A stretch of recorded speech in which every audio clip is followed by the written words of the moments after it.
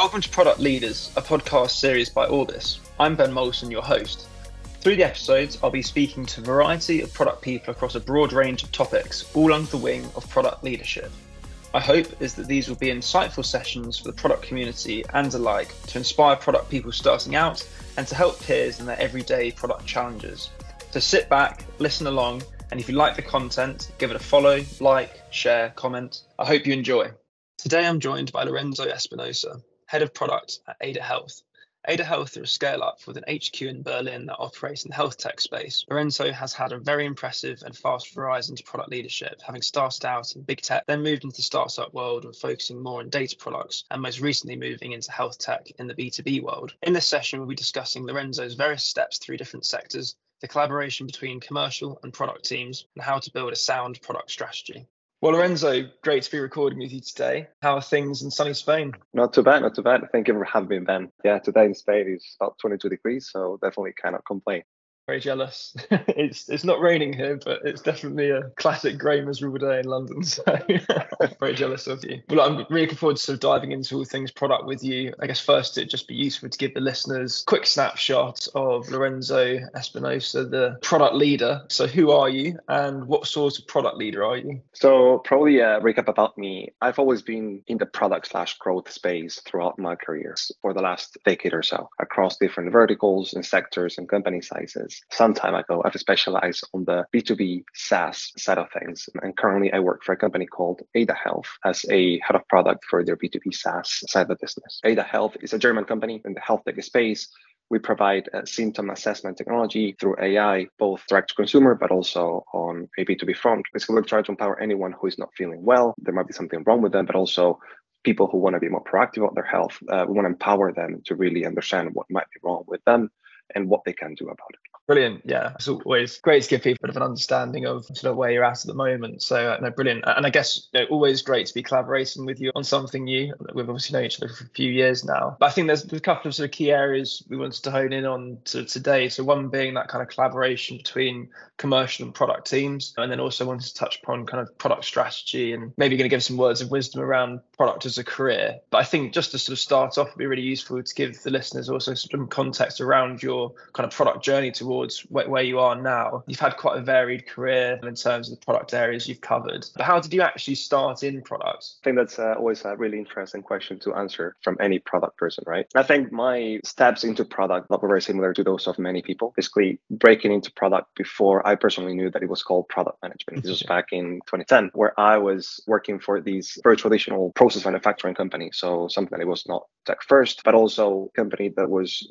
in need of digitalization and modernization, right? And having access to the possibility of driving business value through technology, innovation, that's how I started to fall in love with product, with what I now know that is called product, even though I didn't know it back then. So this is how I took my first step in the world of product management, trying to really drive value, as mentioned, through technology and bringing the business together with me. And I really love the ability to really lead everyone with me towards a state that would propel the business forward in so many ways. And since then, I've just built on that experience throughout multiple company sizes and sectors, including, for example, Amazon, which is the company I then moved through this initial product experience working for the Amazon logistics team. At the time, Amazon logistics was a very small startup within Amazon, so to speak. So I got to see the hyper growth that came with scaling a new business unit within Amazon. I then also decided to transition into a smaller scale tech because I wanted to see how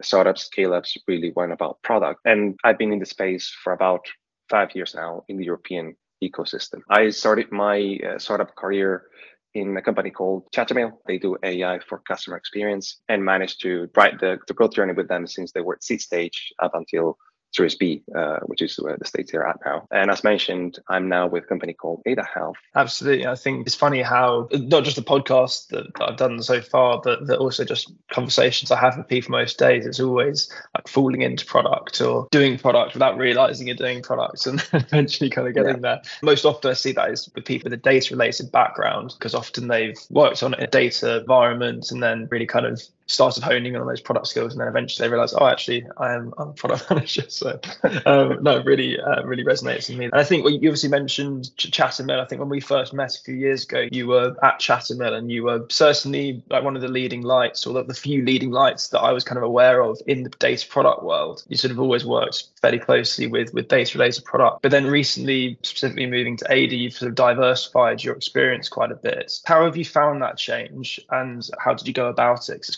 it's quite a shift, isn't it? Yeah, absolutely. So one of the things I would point out is that I had always been interested in the commercial side of things. I think I'm one of those product leaders who tries to complement the technical side with the commercial side quite often, and learning more about marketing, sales operations, really trying to understand the best way of distributing the products that I or my teams built. In the early stages of my career, of course, I was closer to the technical side of things, and my scope was slightly narrower, and I was feeding into a broader set of product strategies and go-to-market strategies, right? But as I grew in my career, I realized the importance of really understanding and supporting the sales teams and customer success, commercial teams more generally, as well as having them support the product teams in the best way to understand the best way to build products, to understand the most effective pain points to address, to really serve the customers, be as customer centric as possible. As you said, when I joined Chattermill, I was initially focused on the more data side of things, data product side of things. But over time, even at Chattermill, we started diversifying our product line. We started thinking of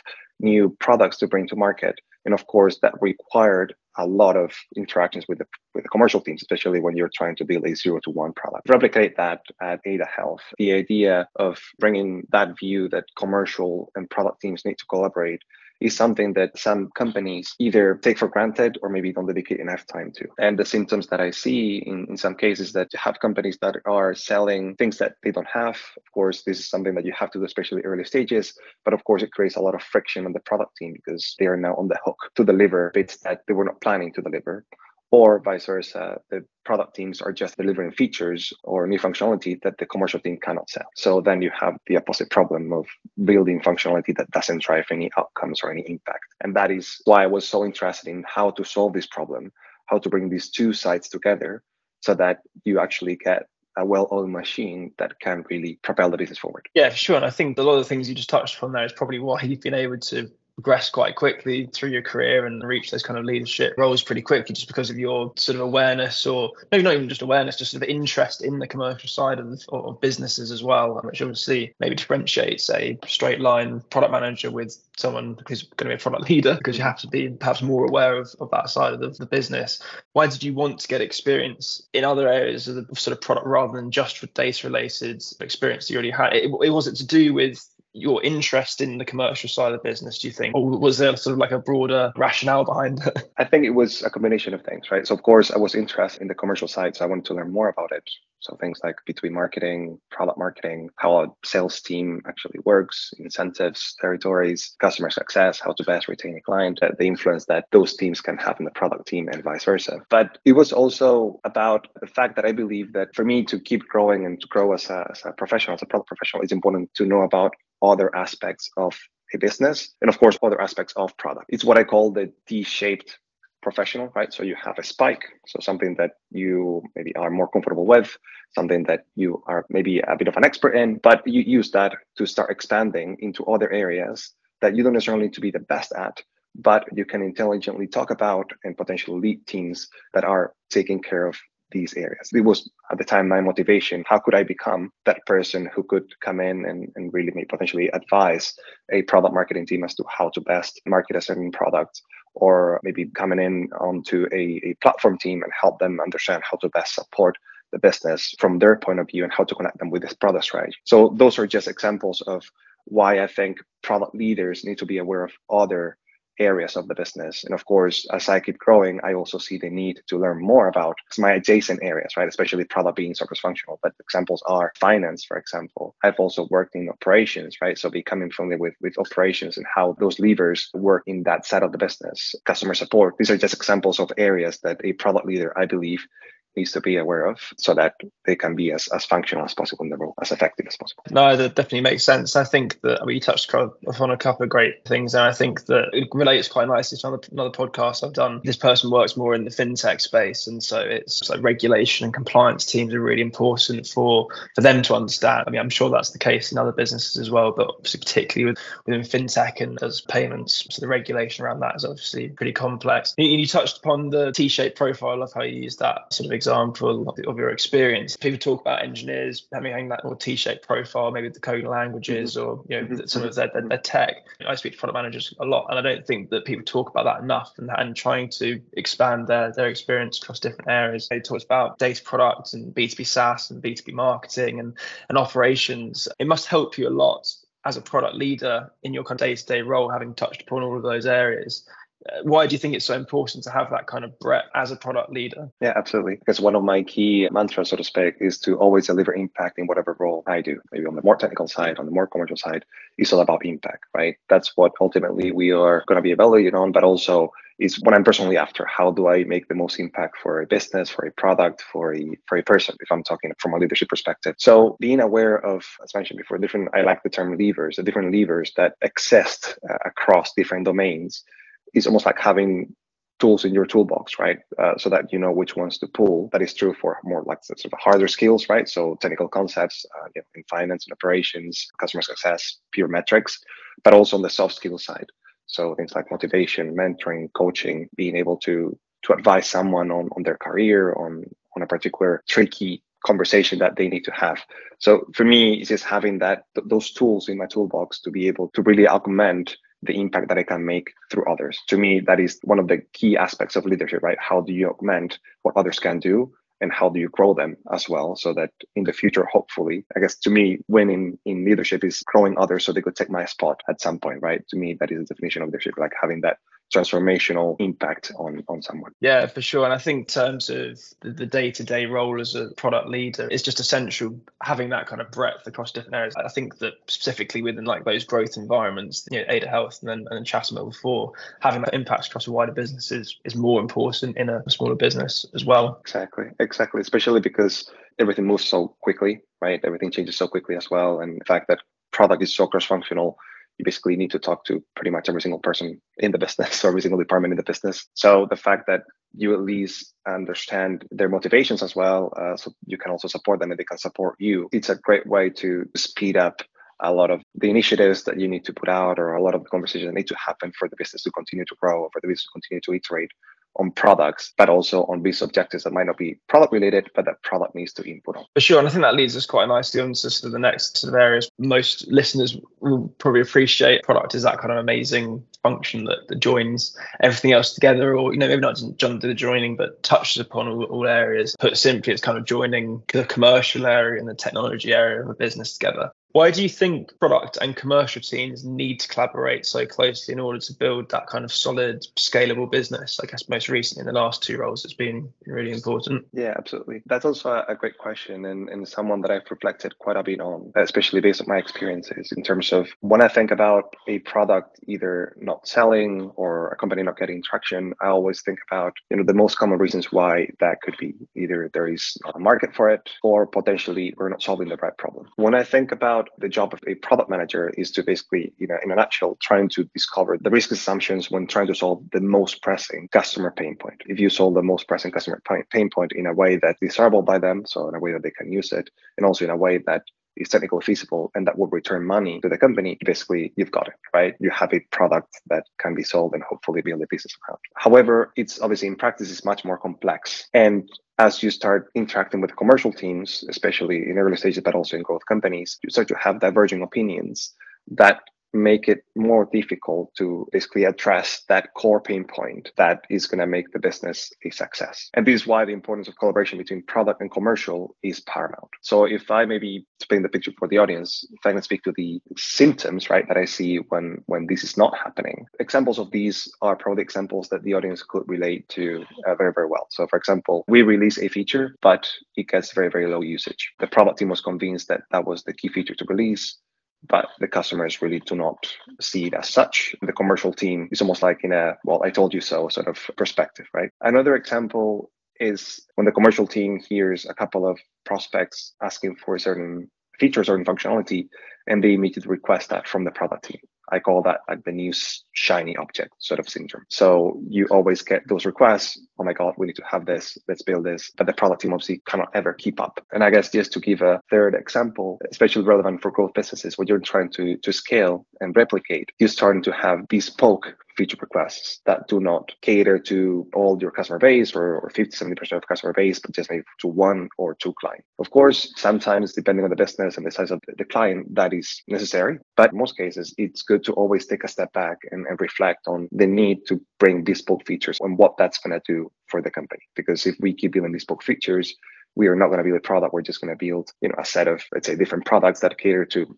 a pretty narrow set of customers, and therefore makes it very hard to scale a company. So these are just signs of what happens when product and commercial do not collaborate closely together. And to me, and we'll probably get to this topic in a minute, but to me, a good way of bringing them closer together is what I call product strategy. Yeah, absolutely. I was just going to ask you about the kind of signs and symptoms that there's maybe that disconnect sort of between the two. And I guess it's down to you as a product leader to try and identify that and join the two together. You touched upon it there, and it's stuff that we've talked about before in other like sessions we've done and some roundtables and that kind of thing. But it sounds pretty similar to the theme of, it's much easier for product and commercial teams to collaborate if it's a product first business, or where it's product led. Some of the examples you gave, the symptoms or signs when the two aren't collaborating are maybe in that more sales led environment. So how have you found that at Chattermill and Ada, if you don't mind sharing? Do you feel that there's that good kind of collaboration? I get the impression they're much more product led, so I'd imagine that the collaboration is a bit easier. So certainly at both places, I've had really constructive conversations with both the commercial teams or between commercial teams and product teams. But of course, it is also true that there's always a bit of tension. In commercial team believes we need X bit of functionality, and product team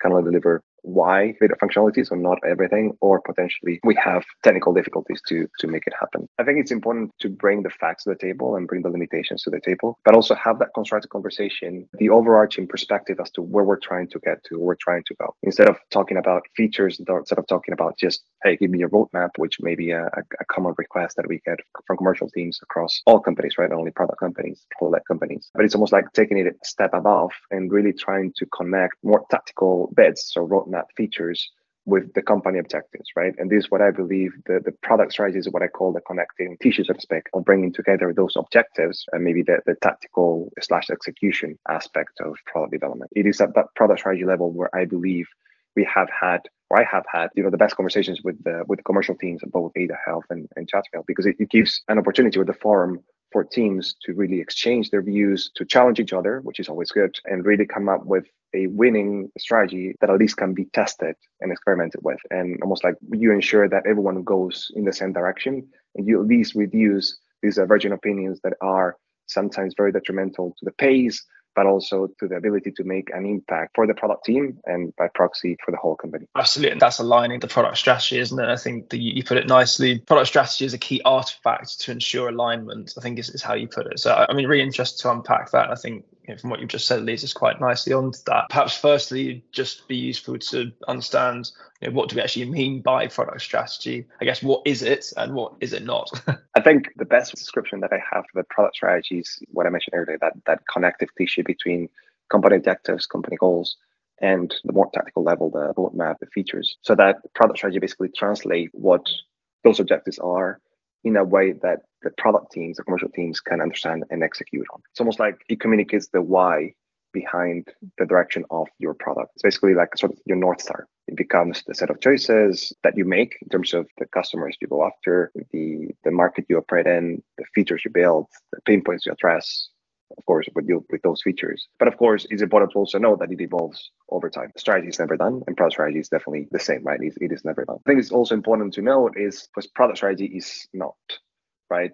And I think a lot of people in the audience, let's say, relate to these comments, but I've heard some people define product strategy as the company mission, which is not, as the roadmap, which, as mentioned, it is not the roadmap, right? It's a level above. Product strategy is metrics. It's also not metrics, right? And it's definitely not a feature set. This is like, the 3-4 features we need to deliver Q1, Q2, Q3. This is my product strategy. And, here you go. You can enter my product strategy now. That is not what product strategy is. And also what product strategy is not either is a 100-page business document that takes years and years to write that nobody ends up reading or very few people can actually understand. Product strategy needs to be like an inclusive exercise, right? It's meant to bring everyone along, and it's meant to also be agile, right? It's a set of assumptions as well that can be tested and iterated on, and definitely doesn't have to be 100-page plus. For sure. Yeah, I think there's plenty of examples out there of that kind of confusion. And I think that it is difficult because different companies operate in different ways, and there are different stages of growth and the different maturity of what people understand product to be, and therefore product strategy to be. So, I mean, it's understandable how those things sort of float around. Just to sort of summarize then, what would you say are the main components of a solid product strategy? The main components, in my opinion,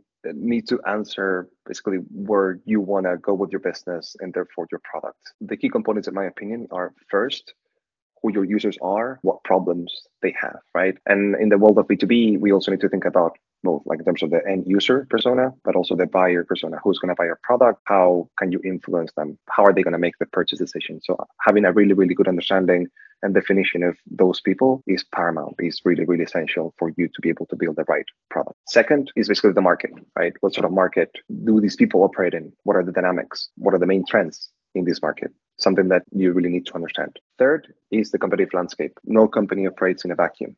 So you also need to understand what your competitors are doing, how you compare with them or against them, what do they offer that you don't, what do you offer that they don't, and how you play those dynamics to your advantage. Fourth, you have basically the business model, right, of your company. How are you going to make money? That is always essential to have, especially in a for-profit business. The key thing to always think about is, right, given that I'm solving a key pain point, how much people were willing to pay or will be willing to pay for this solution. And it's important that you always have that in the back of your mind, because you always want to verify that, yes, you can make money.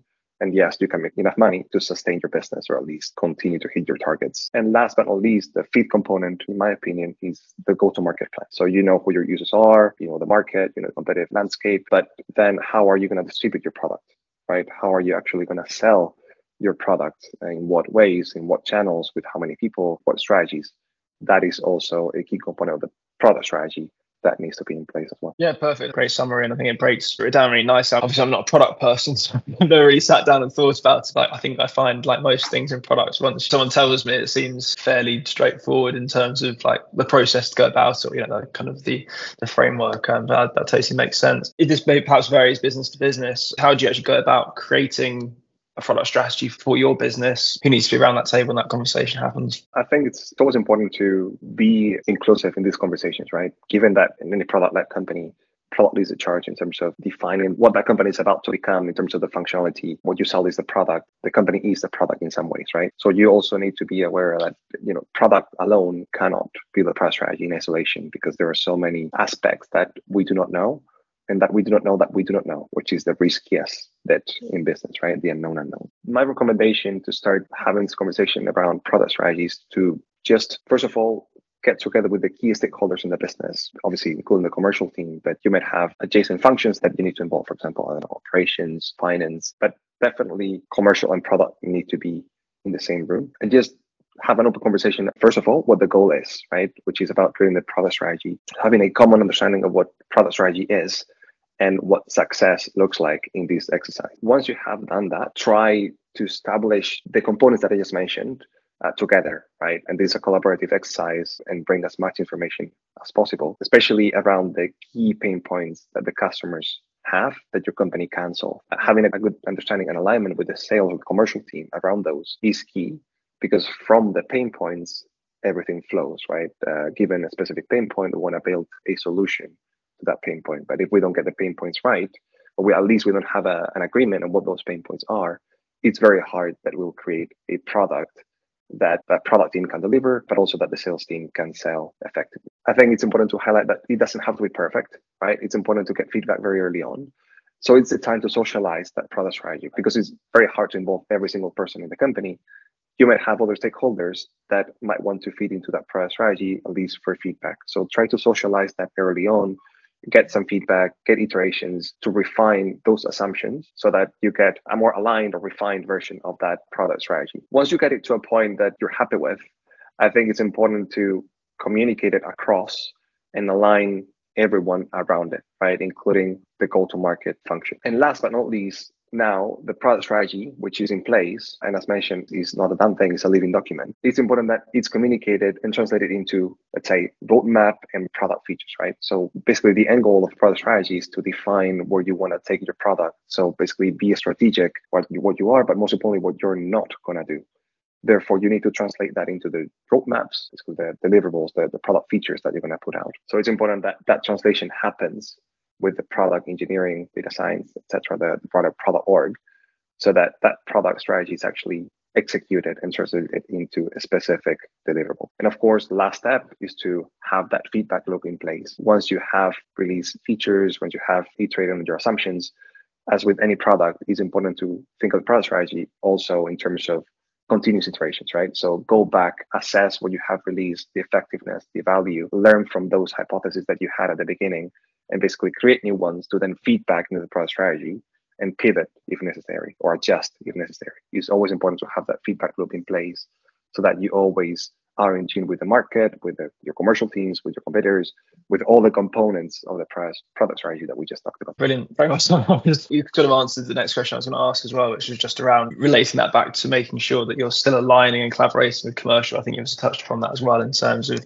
I suppose, that feedback loop as well. And also just having those kinds of people around the table and keep the lines open on that front. So, I mean, I think that's really interesting. I've listened to quite a few podcasts sort of around product in preparation for this series that I've done, and I've not really come across much sort of where it's been really like honed in on product strategy and how to go about that. I'm sure there'll be listeners out there who are doing this, trying to refine their kind of system, but also I guess maybe looking to move into a more senior product role, or maybe even into their first leadership role. So I'm sure that it'd be really helpful to them. And I think that leads us quite nicely onto the kind of last bit, which I was keen to touch upon, which is just obviously you've worked in quite a few different businesses during your career, bigger companies, then you more recently moved into the kind of scale up world. And I think that as you go through those growth phases, the collaboration between products and commercial teams obviously needs to evolve quite a bit.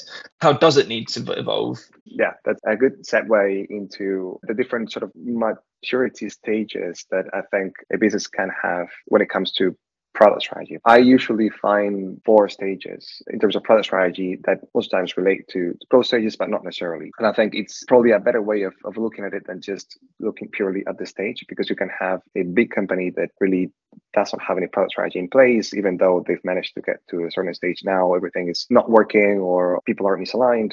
Or you can have a serious big company that does it really, really well because they're pursuing best practices, since day one. In terms of the maturity stages of product strategy, I would probably define 4, from less mature to more mature. The first one I call trust your gut, trusting your gut. That is the stage where commercial and product do not really collaborate much or collaborate very loosely, either because there are not a lot of insights available or because the company has not prioritized getting those insights. What tends to happen is that product builds one thing, sales or commercial tries to sell another thing. In this case, product and sales are very siloed.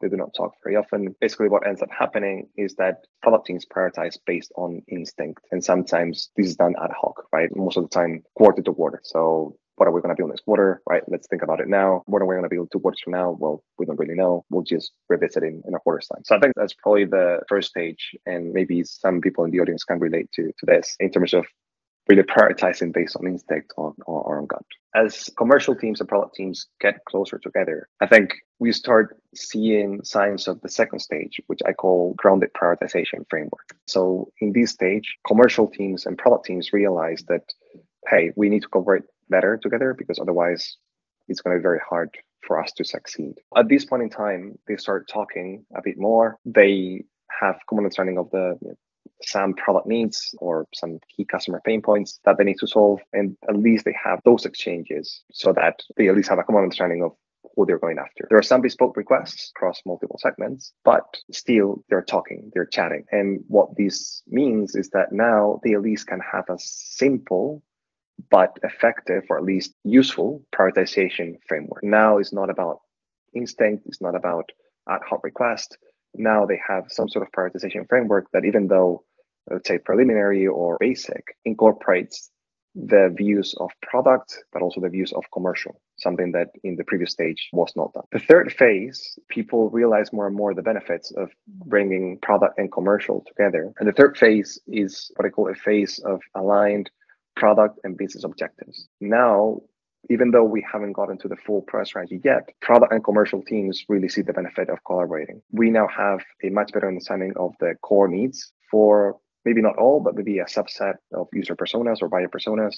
So at least the product team has a clear view of, hey, these are the problems that are truly creating frustration for our users. Therefore, let's work on those. Also, the commercial team is empowered to provide continuous insights to the product team. It's not just done on, once a month or once a quarter, but rather almost like continuously, because they feel listened to. And this is the key bit, they feel listened to. Sometimes that's all it takes. If they feel listened to, they'll be encouraged or they want to provide more insights so that the team has more, let's say, ammunition or information to create better product capability. In this case, what this results into is now we can start having these more structured prioritization framework, cadences. We now talk about maybe even like a year-long roadmap or like a 2 or 3 quarters ahead of time, because now we can see into the future, right? It's not about, hey, what are we going to do tomorrow? What are we going to do next week? What are we going to do next quarter? Is, wow, we know these are the key things that we need to test.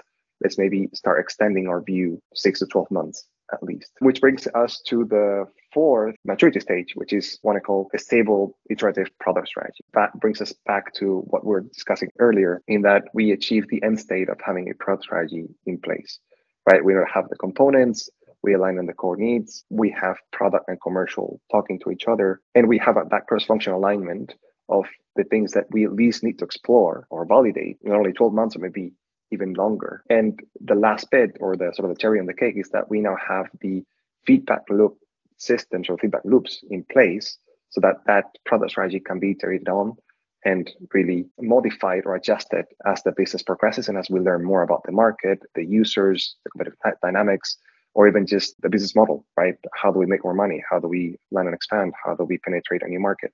These are things that can be incorporated in the product strategy. And because we don't have the forums in place and the right people coming together, this can be done effectively. Perfect. And that's really useful, certainly for listeners, again, at like different stages of growth, or, as I said, like if people are maybe looking to move into a more senior role, but it means that they've maybe got to move to an earlier stage business where perhaps that stage of collaboration is more immature, then it's just useful to get those guidelines. So certainly really useful. Just the last area we just wanted to touch upon, just sort of around maybe some advice or product as a career. How do you break into it? How do you progress in it? I'd love to get your thoughts on that. I get approached quite often by people trying to break into the world of product management. And of course, as we have discussed, and as a lot of the people in the audience could probably speak to, there is no one way to break into product management. There are multiple ways to break into it.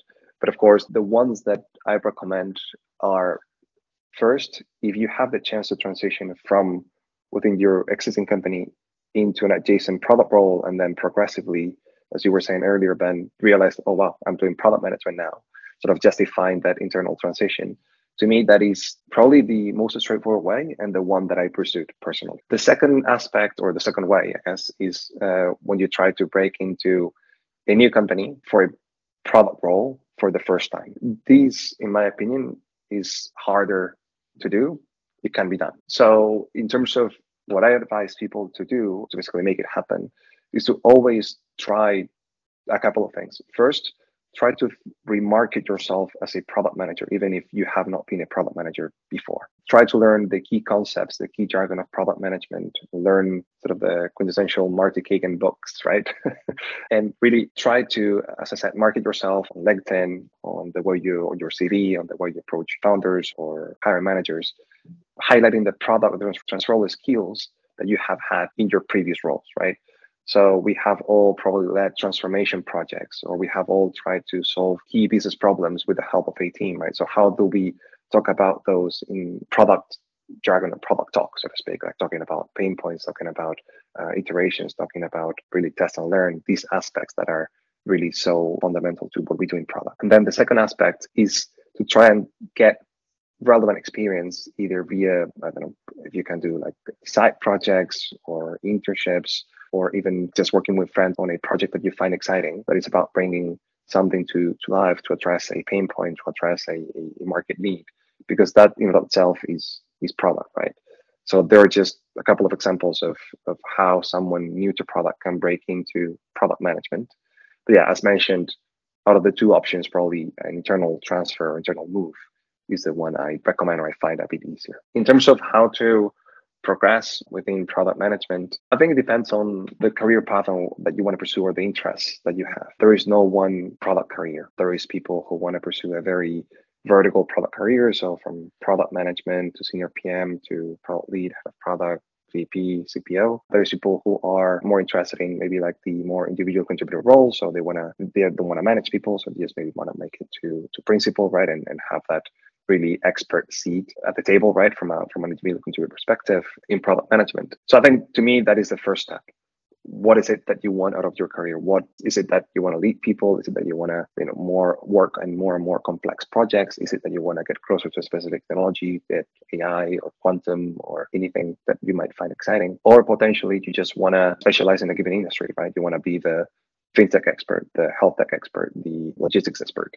So based on these the answers to these questions, you're going to start sort of crafting your North Star, right? What are you trying to optimize for? And then off the back of that, you can then start making these strategic decisions that will get you closer to that state, right? I call these work backwards. It's something that we learned at Amazon, like always trying to work backwards from the state you want to get to, right?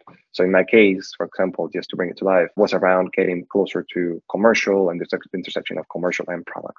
Therefore, I learned more about marketing, about sales, about client success, finance, operations, almost like having that more overarching business leadership perspective that complements my product view. Yeah, I think that you're probably too humble to say it, but you obviously progressed pretty quickly, didn't you? It would take you about 5 years to get to product director level at Chatham. I know maybe a smaller business. You've progressed pretty quickly, and I'm excited to see where you go in the future. Kudos to you. I guess just some fun questions I like to do at the end of these sessions. The first one is, who's the most influential product leader that you've perhaps worked with or admired from afar sort of in your career, and why? I've thought about this lately as well, and probably there are several people that I have in mind, but one that I probably highlight here in the context of the conversation is my previous CPO at Ada Health. His name is Harpal Sain. He's, I'd say, quite well known in the London product scene. And the reason why I highlight him as really an influential product leader, mostly because of three things. First, his ability to, at the C-level, instill that product mindset across the business in a way that sort of permeates the organization, and people start getting what product is, why product is important, why product needs a seat at the table, and also why we can collaborate with others to really create a company that can scale, that can bring money, that can really succeed. He's really, really good at that. Secondly, he also, from a people perspective, he has a good ability to hire the right people. And I think that's really, really important in a CPO, right? It's all about the team that you build. It's not so much about what you're going to do as an individual contributor, of course. It's more about the team that you can bring into the company and what they can do under your, I guess, direction and leadership. And the third thing in line with this is also his ability to get the best out of people in terms of obviously bringing in the right people, but also motivating them and also motivating the people who were already at the business so they don't feel maybe threatened or isolated. He brings everyone behind his ideas or behind a direction. And I found that quite humbling. Yeah, it sounds a very good person to learn. I will learn from of that. And the next question just sort of around, if you could go back in time when you're first starting out as a product manager, what piece of advice would you give yourself as you're sort of starting out? And the one that I would give myself would probably not necessarily product related, but just in general, like career related, be more patient. I think when I started my career, I had very lofty goals. I'm an ambitious person, a driven person, and I had potentially unrealistic expectations as to how fast I could progress and where I could get to by a certain age. I think I was looking at it the wrong way, right? I was thinking, hey, by X age, I need to be at this level. By Y age, I need to be at this other level. And I think it just doesn't work that way. And also, it's not really productive for you as a professional, as an individual. So I would probably tell myself to be more patient, to focus on delivering impact, to focus on learning, to focus on being a bit more present and really sort of absorbing the opportunities that each one of the experiences that I would have would give, because that's really in and of itself how you can progress forward, and that continuous learning, continuous curiosity is what will allow me to move ahead in my career, regardless of what that end goal ends up being. I think that actually links quite nicely back to the last sort of section we've talked about, sort of how to progress with your career. And yeah, again, it relates nicely to not sort of putting too much pressure on yourself. To move. And actually, I think that your first answer just around the most influential product leaders, but actually maybe having someone to mentor you is quite useful when you're early on in your career. And then the last one, I guess, what's the thing that you've still got left to learn? Like, what's the number one thing on your mind at the moment that you still think you need to learn? I'm sure there's lots, or maybe not. Well, there's lots to learn. Always. At least that's what I think, and that's what makes it exciting, I guess. But I guess if I were to highlight one, I think it would be the ability to operate, let's say, at the highest levels, right? At C-level roles. It's probably one of the biggest leaps that you have to take in your career, moving from maybe like head of VP to C-level, because the paradigm changes completely. So yeah, just trying to get more exposed to how conversations and dynamics work at that level, how to be as effective as possible if in the event that I ever get the chance to work at the C-level, right? And then secondly, I think back to my point of curiosity, as a product person, as I highlighted before, I think it's important to continuously be sort of as aware as possible of other functions, right? And sort of bits of the business. And I think for me, one thing that I would want to delve a bit further into is finance, for example. So finance, of course, I had a bit of a taste during my MBA, but I would love to dive a bit deeper as well to basically learn how finance and product can interact a bit better, and how they potentially replicate the benefits of commercial and product interacting better. Well, I'm sure you'll get there one day. And yeah, as I say, I look forward to knowing you through that and watching you go along. Well, look, Lorenzo, it's been brilliant. It's been brilliant chatting to you, and I really appreciate your time as always. And I guess, for people listening, Lorenzo is one of my absolute go-tos for all things product. So I'm sure that he'll be happy to connect with you, and I'll leave the details in the podcast link if that's okay. But yeah, overall, I really loved the session, and again, thanks for coming along. Thank you so much for having me, Ben. It was a great conversation. Really appreciate it. Again, very jealous of your sunny time in Spain. Nice to meet you and the audience. Have fun. Thanks very much. I'm Ben Molson. That was Product Leaders, a podcast series by Orbis.